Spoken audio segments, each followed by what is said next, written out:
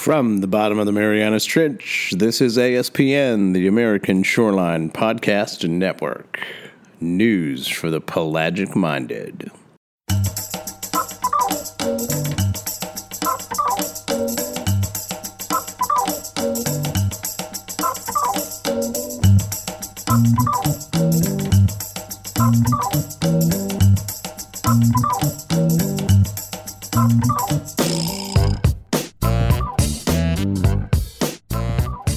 Hello, you are listening to Delta Dispatches. We're discussing Louisiana's coast, its people, wildlife, and jobs, and why restoring it matters. I'm Jacques Hebert with Environmental Defense Fund. And I'm Simone Maloz with Restore or Retreat. And just like that, it is February, Simone, and it's Groundhog's Day. It is. I know a couple people with birthdays today, and it's almost one of the easiest birthdays to remember for some strange reason because of that groundhog. I did not, though, Jacques, see what Boudreaux the Nutria has decided for our own prediction here in Louisiana. I have not seen that either, so if anyone has the latest on Boudreaux, please let us know what he's saying. But Simone, since you brought up birthdays, I can't let it slide that someone else had a birthday since our last show. You, in fact, had your birthday. I tried not to get on that show so that we wouldn't talk about it. Yeah. You thought you would get out of it, but no, we are not letting Simone's birthday pass without wishing her a very, very happy birthday. I know it's been a week or so by this point, but I hope you had a great day with the kids, and celebrating is a little different these times, but still just want to let you know we all appreciate you and wish you a very happy birthday. Thank you. I had a great day. I love to eat fried chicken on my birthday. It's my thing. And because of the time of year, it's always king cake season. So my birthdays have always had king cakes as birthday cakes. And I just can't imagine being another time of year where you had to have just a regular old cake. Yeah, that's, the best of both worlds. You can get, king cake, birthday cake, breakfast, lunch, and dinner. There you go. Yeah. So it's fun. And I don't know if you've had a chance to check out some of the house floats that are throughout the city and region, but it's so cool to see how people are really just, interpreting Mardi Gras this year in their own way. I love it. I think it's so ingenious. The work is just beautiful, right? Even the homemade crafts. It's really unbelievable how talented this city is. And I was on a webinar with our friend Meg from City Park. She did a great community webinar for us. And I wanted to jump in and tell her that I have Float in the Oaks tickets for Thursday. So we're definitely looking forward to that. Iris Bacchus and all of our favorites are going to have floats in there too. I love that City Park has just rolled with the punches too. I think that's so ingenious of them. So I can't wait to participate and may want to do it more than once. How about you? Yeah, Simone, I mean, you know how I feel about City Park. Any excuse I have to be there, I will be there. And we loved Celebration in the Oaks this year. And, you actually told me about Floats in the Oaks, and we're kind of like, you need to get your tickets because they're kind of going fast. So I was a little nervous, but we managed to snag some tickets for next week. And then, Simone, you know me so well, but there's also a bike option for Floats in the Oaks. So I might have to do it once by car and then twice by bike. So I think so, too. I have a question, though. Does Winnie have a little seat? Does Miss Winifred have a seat on the bike? How does Winnie get to enjoy Float in the Oaks? I guess she'll have to take the car ride. Winnie will come with us for the car ride. She came for Celebration in the Oaks. We rolled her windows down. She got to. She was on the naughty list. Well, Winnie was on the nice list. Graham and I were on the naughty list. But yes, City Park.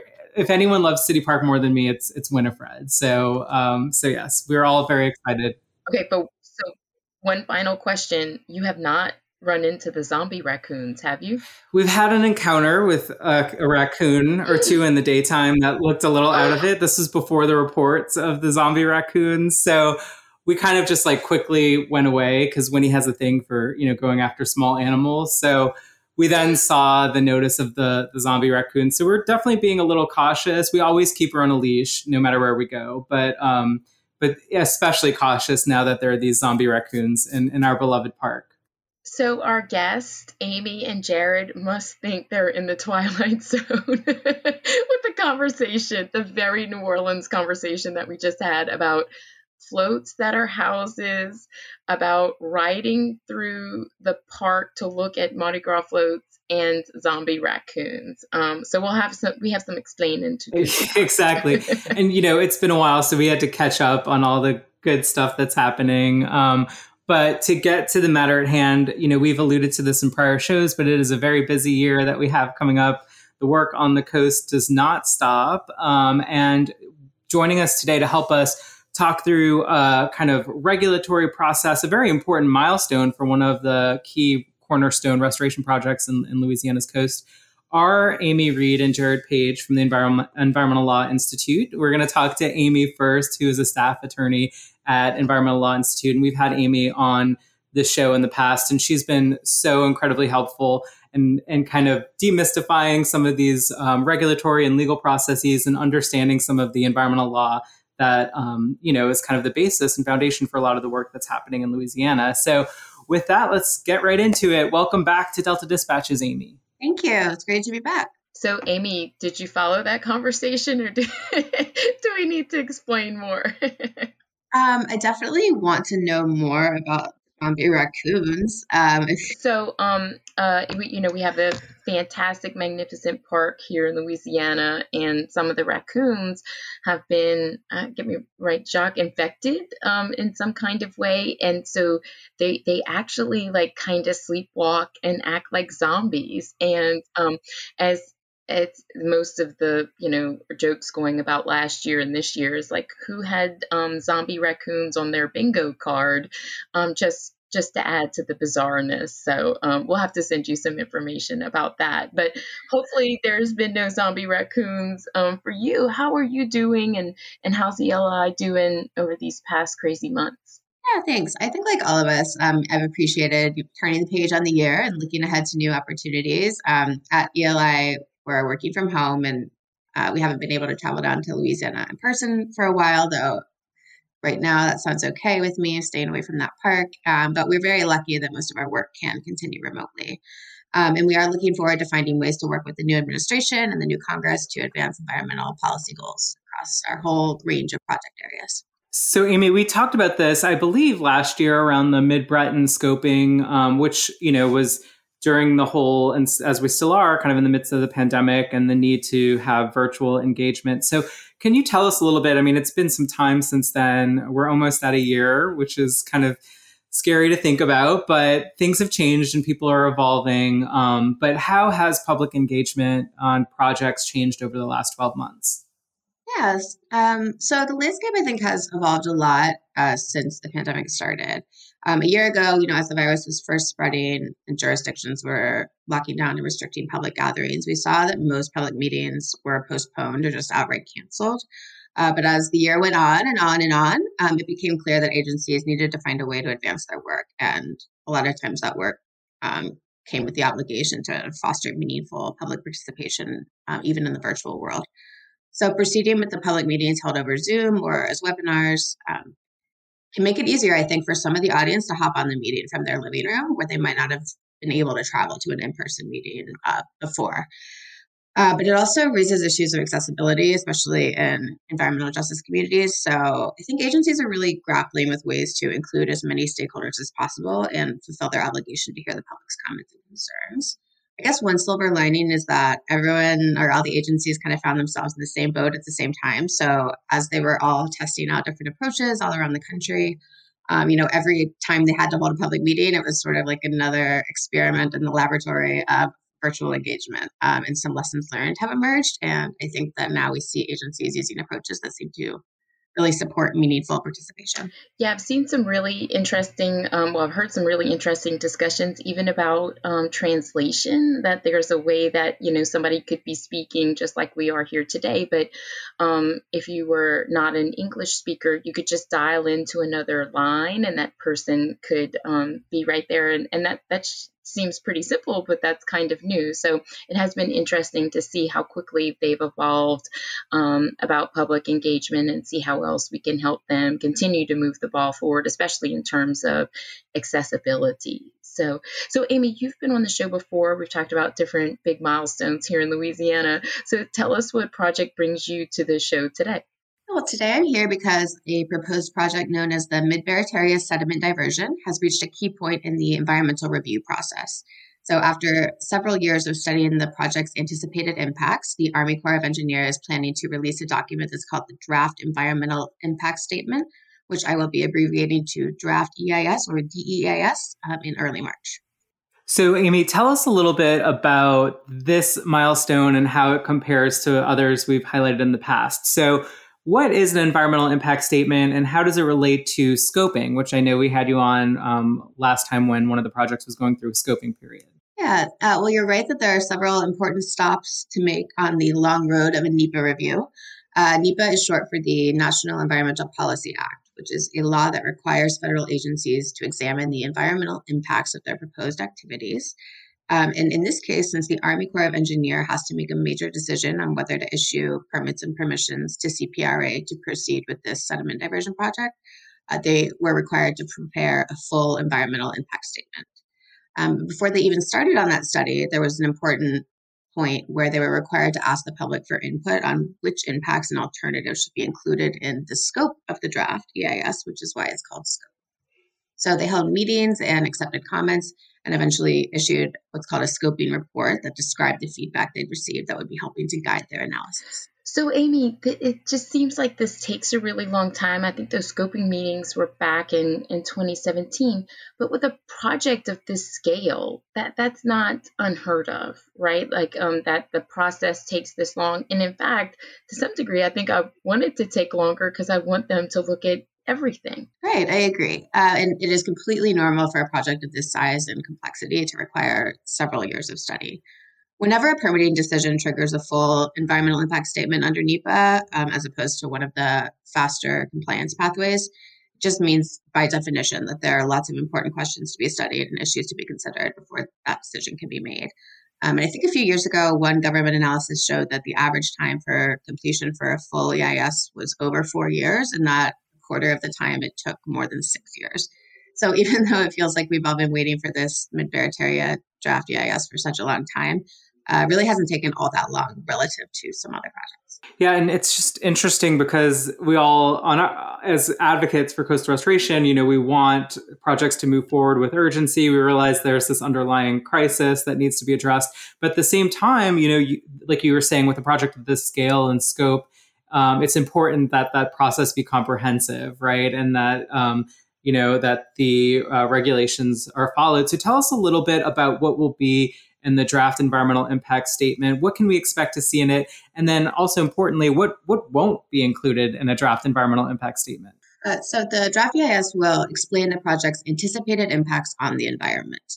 Keep in mind that environment is defined super broadly, and the impacts will include not only the ecological effects, but also economic, cultural, historic, social, health impacts. Impacts can be positive or negative, and they can be direct or indirect. So there's a whole lot of things to talk about. The draft EIS will also identify ways in which these anticipated impacts may be avoided or reduced, which are called mitigation measures. And another important aspect of the DEIS is that it won't just look at one way of accomplishing the project's goal, which is in this case, reestablishing the sediment deposition process between the river and the Barataria Basin.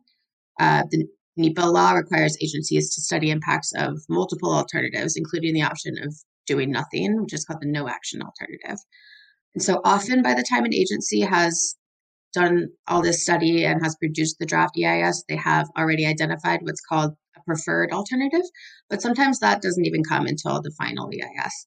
But the bottom line is the release of the draft EIS does not mean that the permits and permissions for the project have been either approved or denied. It just sets out on the record all the considerations that are going into that decision-making process, so it can be transparent for the public and give the public a chance to weigh in. So, Amy, that's a really good point well made about impacts. They're not always negative, that they could be positive. So I think that was a really good thing to point out. So when we've asked people before to give their scoping comments, so when they did that comment, when they gave that question or comment during the scoping period, it's addressed in the EIS, or it's part of the public record. So I'm really trying to get at how people really influence this kind of document.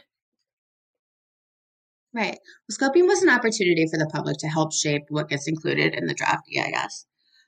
So if you ask them to provide you with information about a given issue, then they are required by law to discuss that issue in the draft EIS, or at the least they have to provide you with an explanation in writing on the record for why they decided that it wasn't relevant or they didn't need to study it.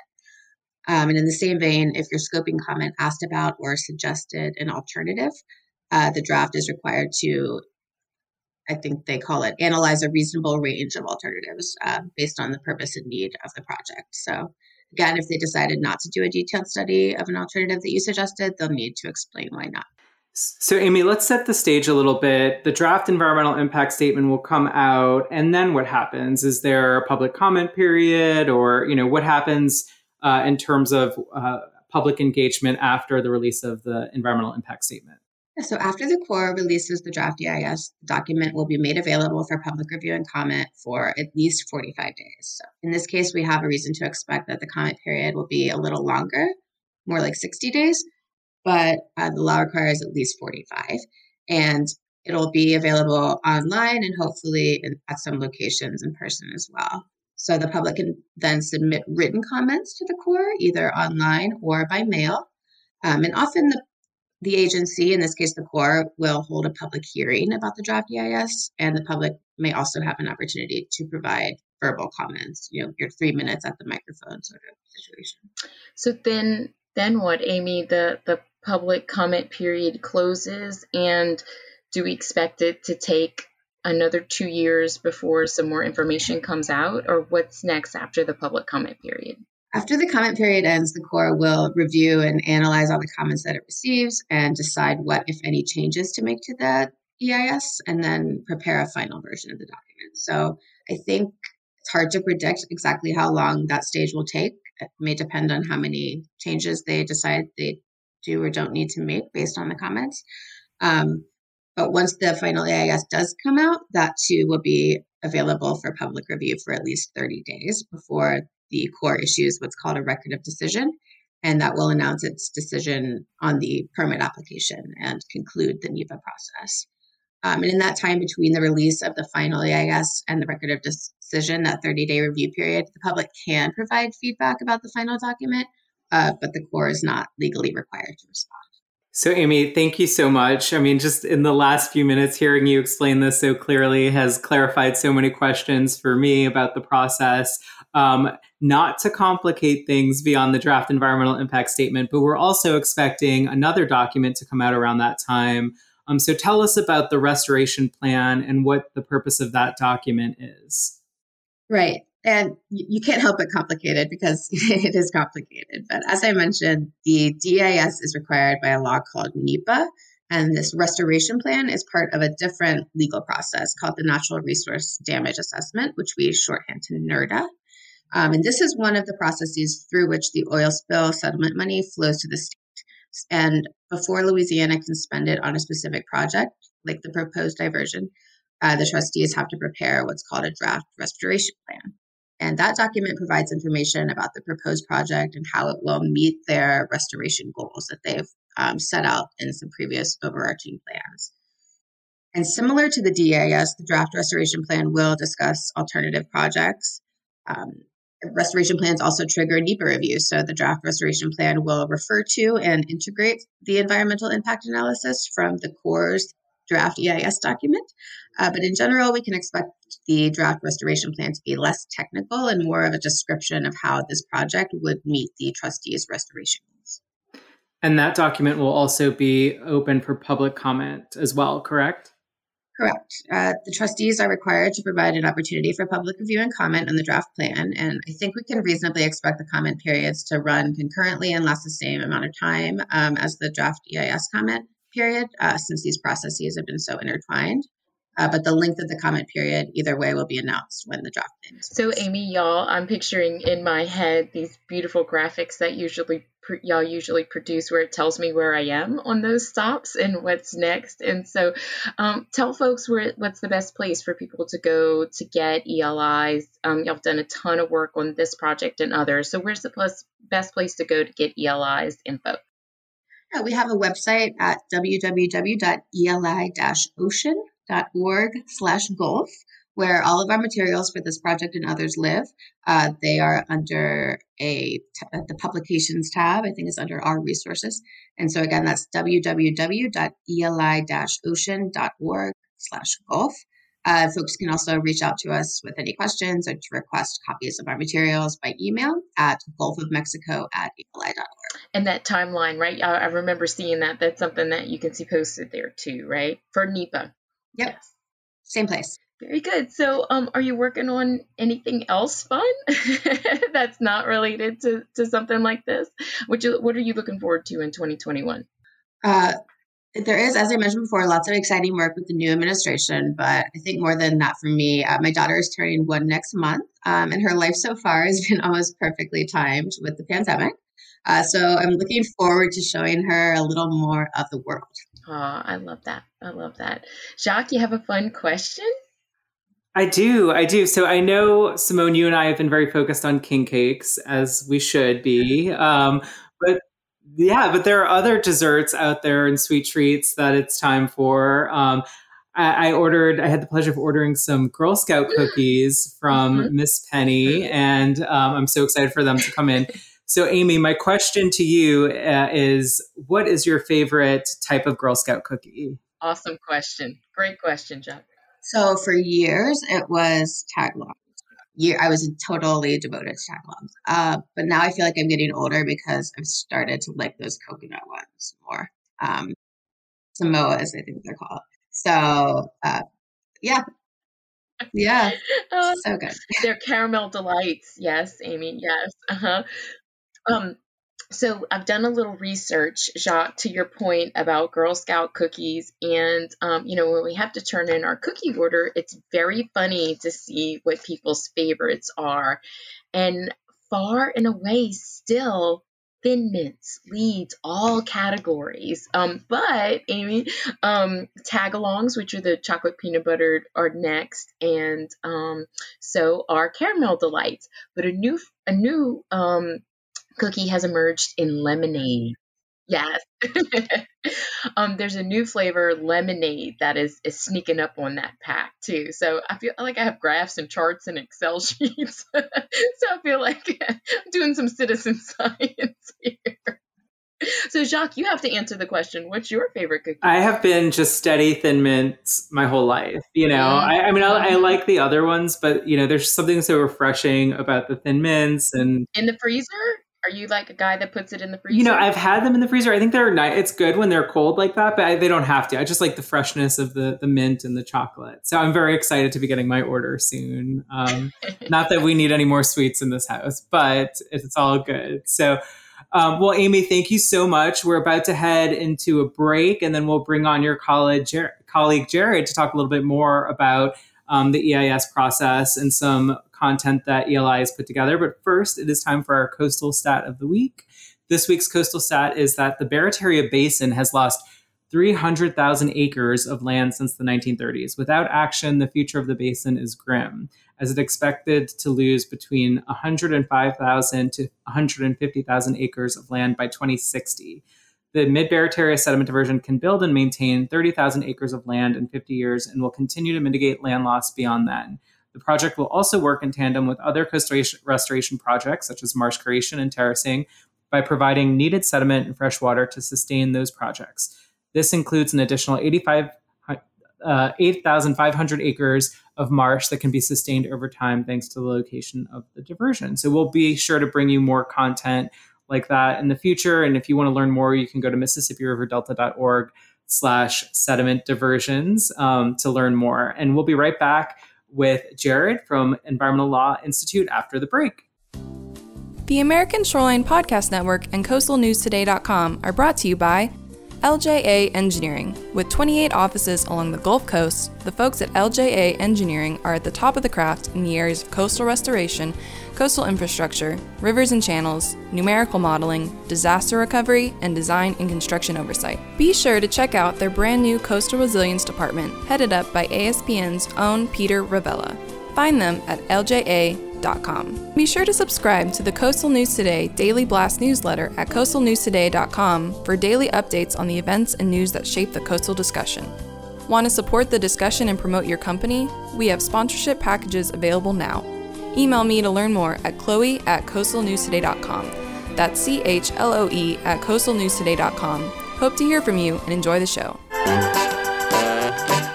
And we're back. You're listening to Delta Dispatches. We're discussing Louisiana's coast, its people, wildlife, and jobs, and why restoring it matters. I'm Jacques Hebert with Environmental Defense Fund. I'm Simone Maloz with Restore or Retreat. Welcome back. We have on Amy's colleague to talk a little bit more about some about sediment diversions and about a blog that he wrote. So welcome to Delta Dispatches, Jared. Thanks so much for having me. It's great to be here. So tell us about your work with Amy and with ELI. What do you do there?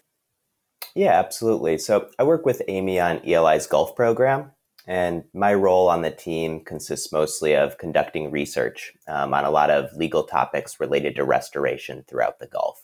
This includes like assessing current projects, looking ahead to what's in store for the future.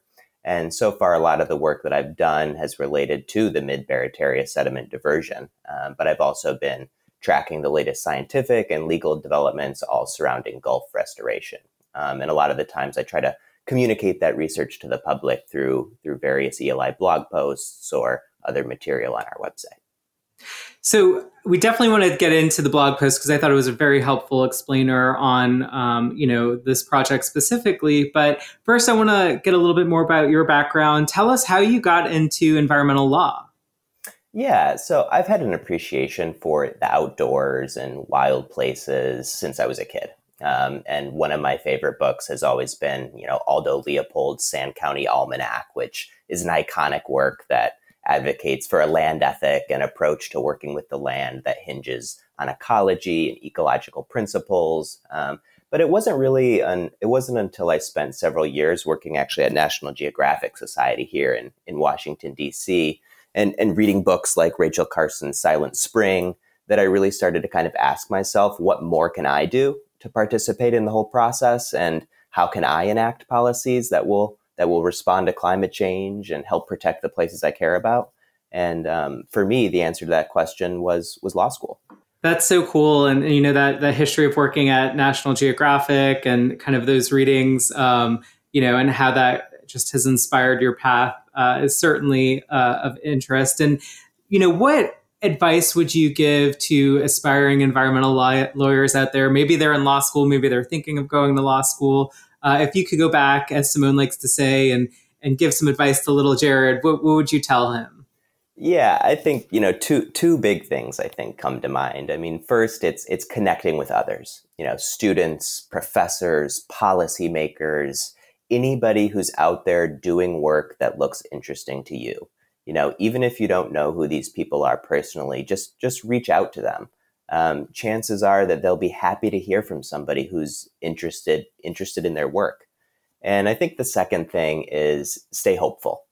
I think sometimes learning about the climate crisis can get you down, but it's important not to lose sight of the fact that the law remains a powerful tool for change. And, so stick with it and know that you can make a difference. Check out the Environmental Law's website and their work. Truly, they were an invaluable resource to me as I made my way through law school. I think that's excellent advice. And so hopefully for our aspiring lawyers out there, they can take you up on that. But I want to dig into a blog that you recently published on ELI's website. It's called Sediment Diversions, Big Projects Confront Land Loss in the Mississippi River Delta. So tell us a little bit about this blog and what it covers. Sure. Well, first, credit to my colleague, Dominic Scicitano, for coming up with the idea for the blog. It was a good one. And I think that the main thing that I learned are, that these diversions are really interesting projects, both from engineering, ecological and legal perspectives. Projects like these are, they're physically massive and they impact a whole host of resources, not just wetlands and wildlife, but of course, people too. And especially those in surrounding communities who rely on healthy ecosystems to make a living. I mean, this is important stuff. And your listeners might be shocked to hear, but I'd never heard of a sediment diversion before starting with ELI's Gulf team a few months ago. And, now I'm starting to really dig into the nitty gritty. So it's fun. Well, I think, you certainly wrote the blog with a lot of expertise in the laws that govern these projects and kind of similar projects. So let's dig into those. Amy alluded to a few of these, but tell us first about NEPA and what that law entails. Sure. So, as you mentioned, Amy already went over a couple of those things, but NEMA is pretty much a process-based law, but it does two really important things. First, it tells agencies to stop and think about the environmental consequences of their actions, right? And they do this by preparing what's called in the law a, quote, detailed statement that tries to accomplish several things, both evaluating the project's environmental impacts, considering those alternatives to the project, which Amy talked about in the scoping process, and identifying potential ways to mitigate those impacts too, right? So all of that's in the detailed statement. But the second thing that NEPA does is that it provides some transparency, right? So since agencies have to disclose their findings related to all these environmental impacts, that means the public can better understand the scope of what's going to happen and what the potential impacts of that project might be. And all the while, it allows the public a chance to comment and participate on the entire process. So yeah, NEPA is really a foundational law for a project like this. Okay, and there's another one that's important and ties into this project, and that's the Clean Water Act. So tell us a little bit about that and how it ties in to the environmental impact statement. Sure. So the Clean Water Act comes up because this project requires a lot of dredging, right? In particular, to make room for the diversion structure itself. And whenever dredged material is placed into U.S. waters, or to use the language from the law, whenever dredge and filled material is discharged into U.S. waters, that activity requires a Clean Water Act permit. And this is the so-called Section 404 permit.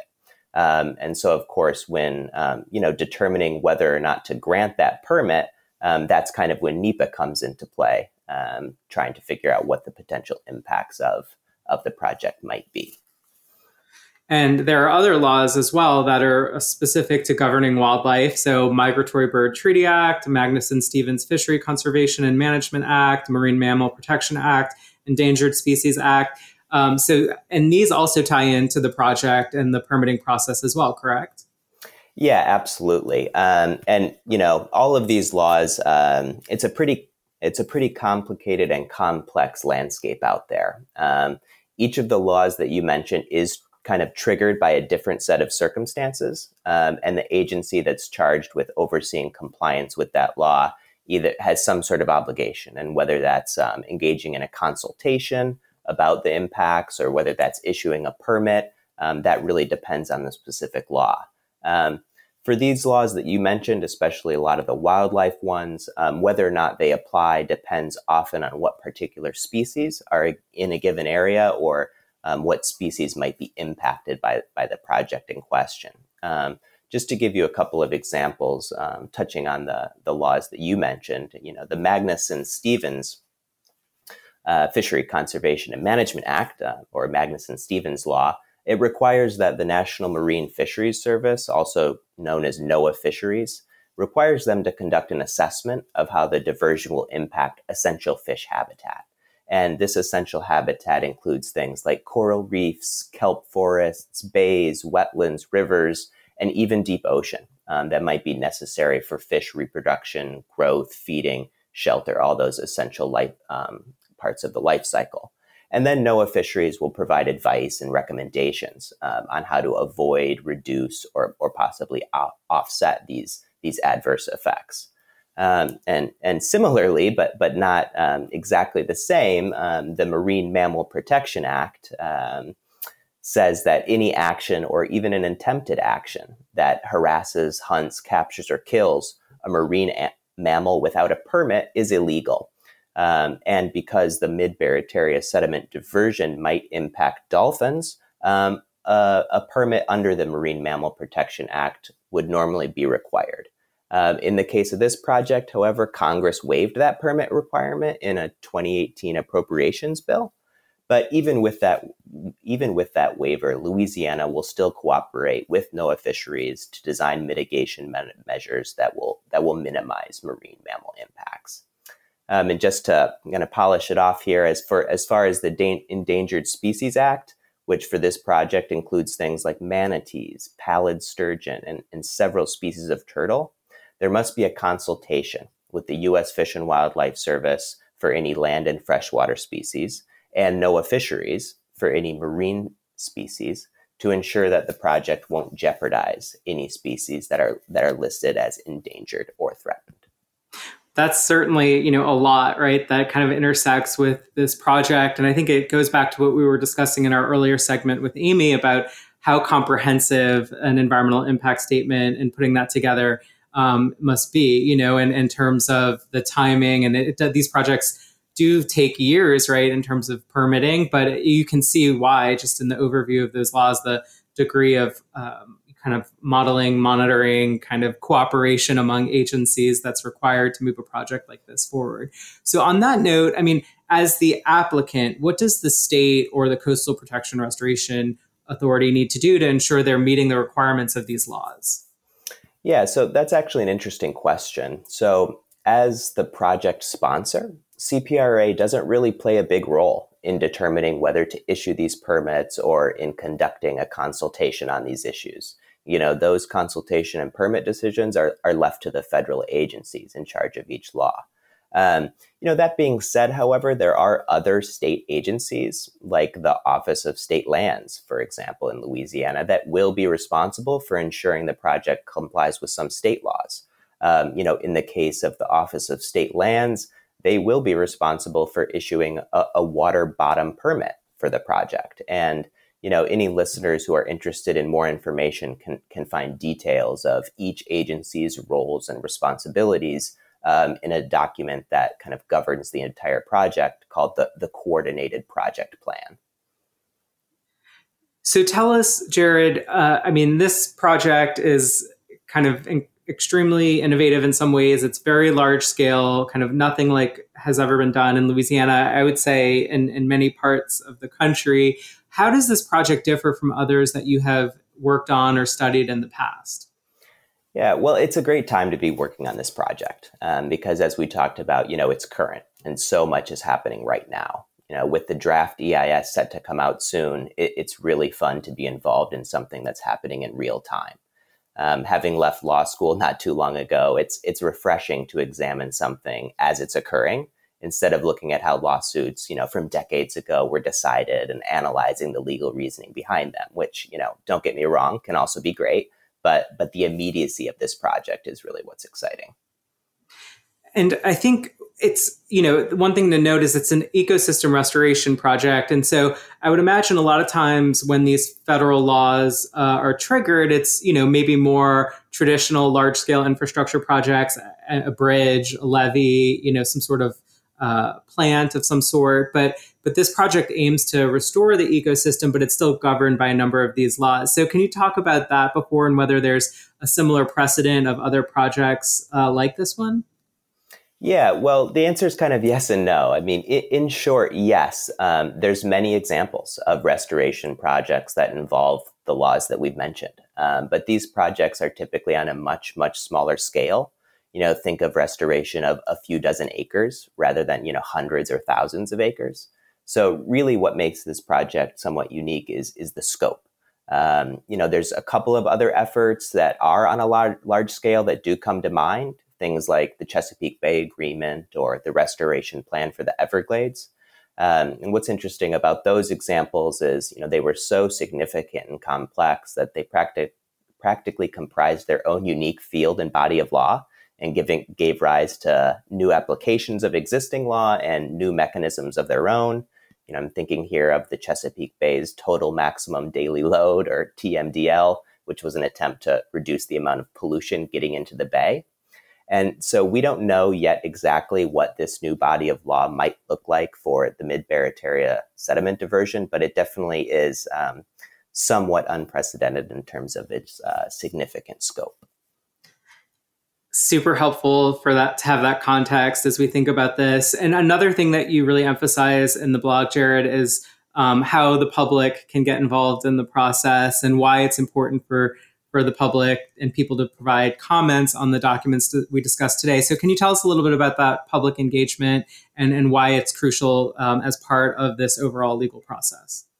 Yeah, staying engaged is essential. I mean, positive change can't happen if people are silent, right? I mean, good outcomes can result when people come together and participate in the process. And when people engage with the process, when people provide comments on a draft EIS, for example, as Amy mentioned, the government has to listen. They have to consider those comments before releasing a draft EIS.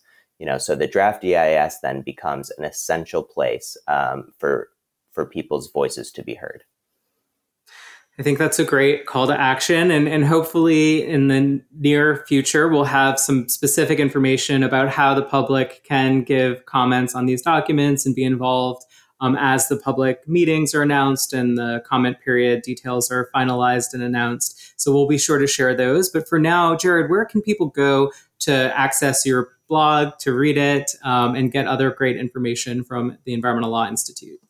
Yeah, so the blog is found on ELI's main website, eli.org, and it's called the Vibrant Environment blog. But you can also reach ELI on Facebook, on Twitter at ELIORG.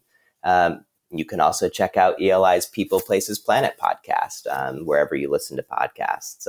All of those places are great resources to find all about ELI. So thanks for having me. It was great to be here.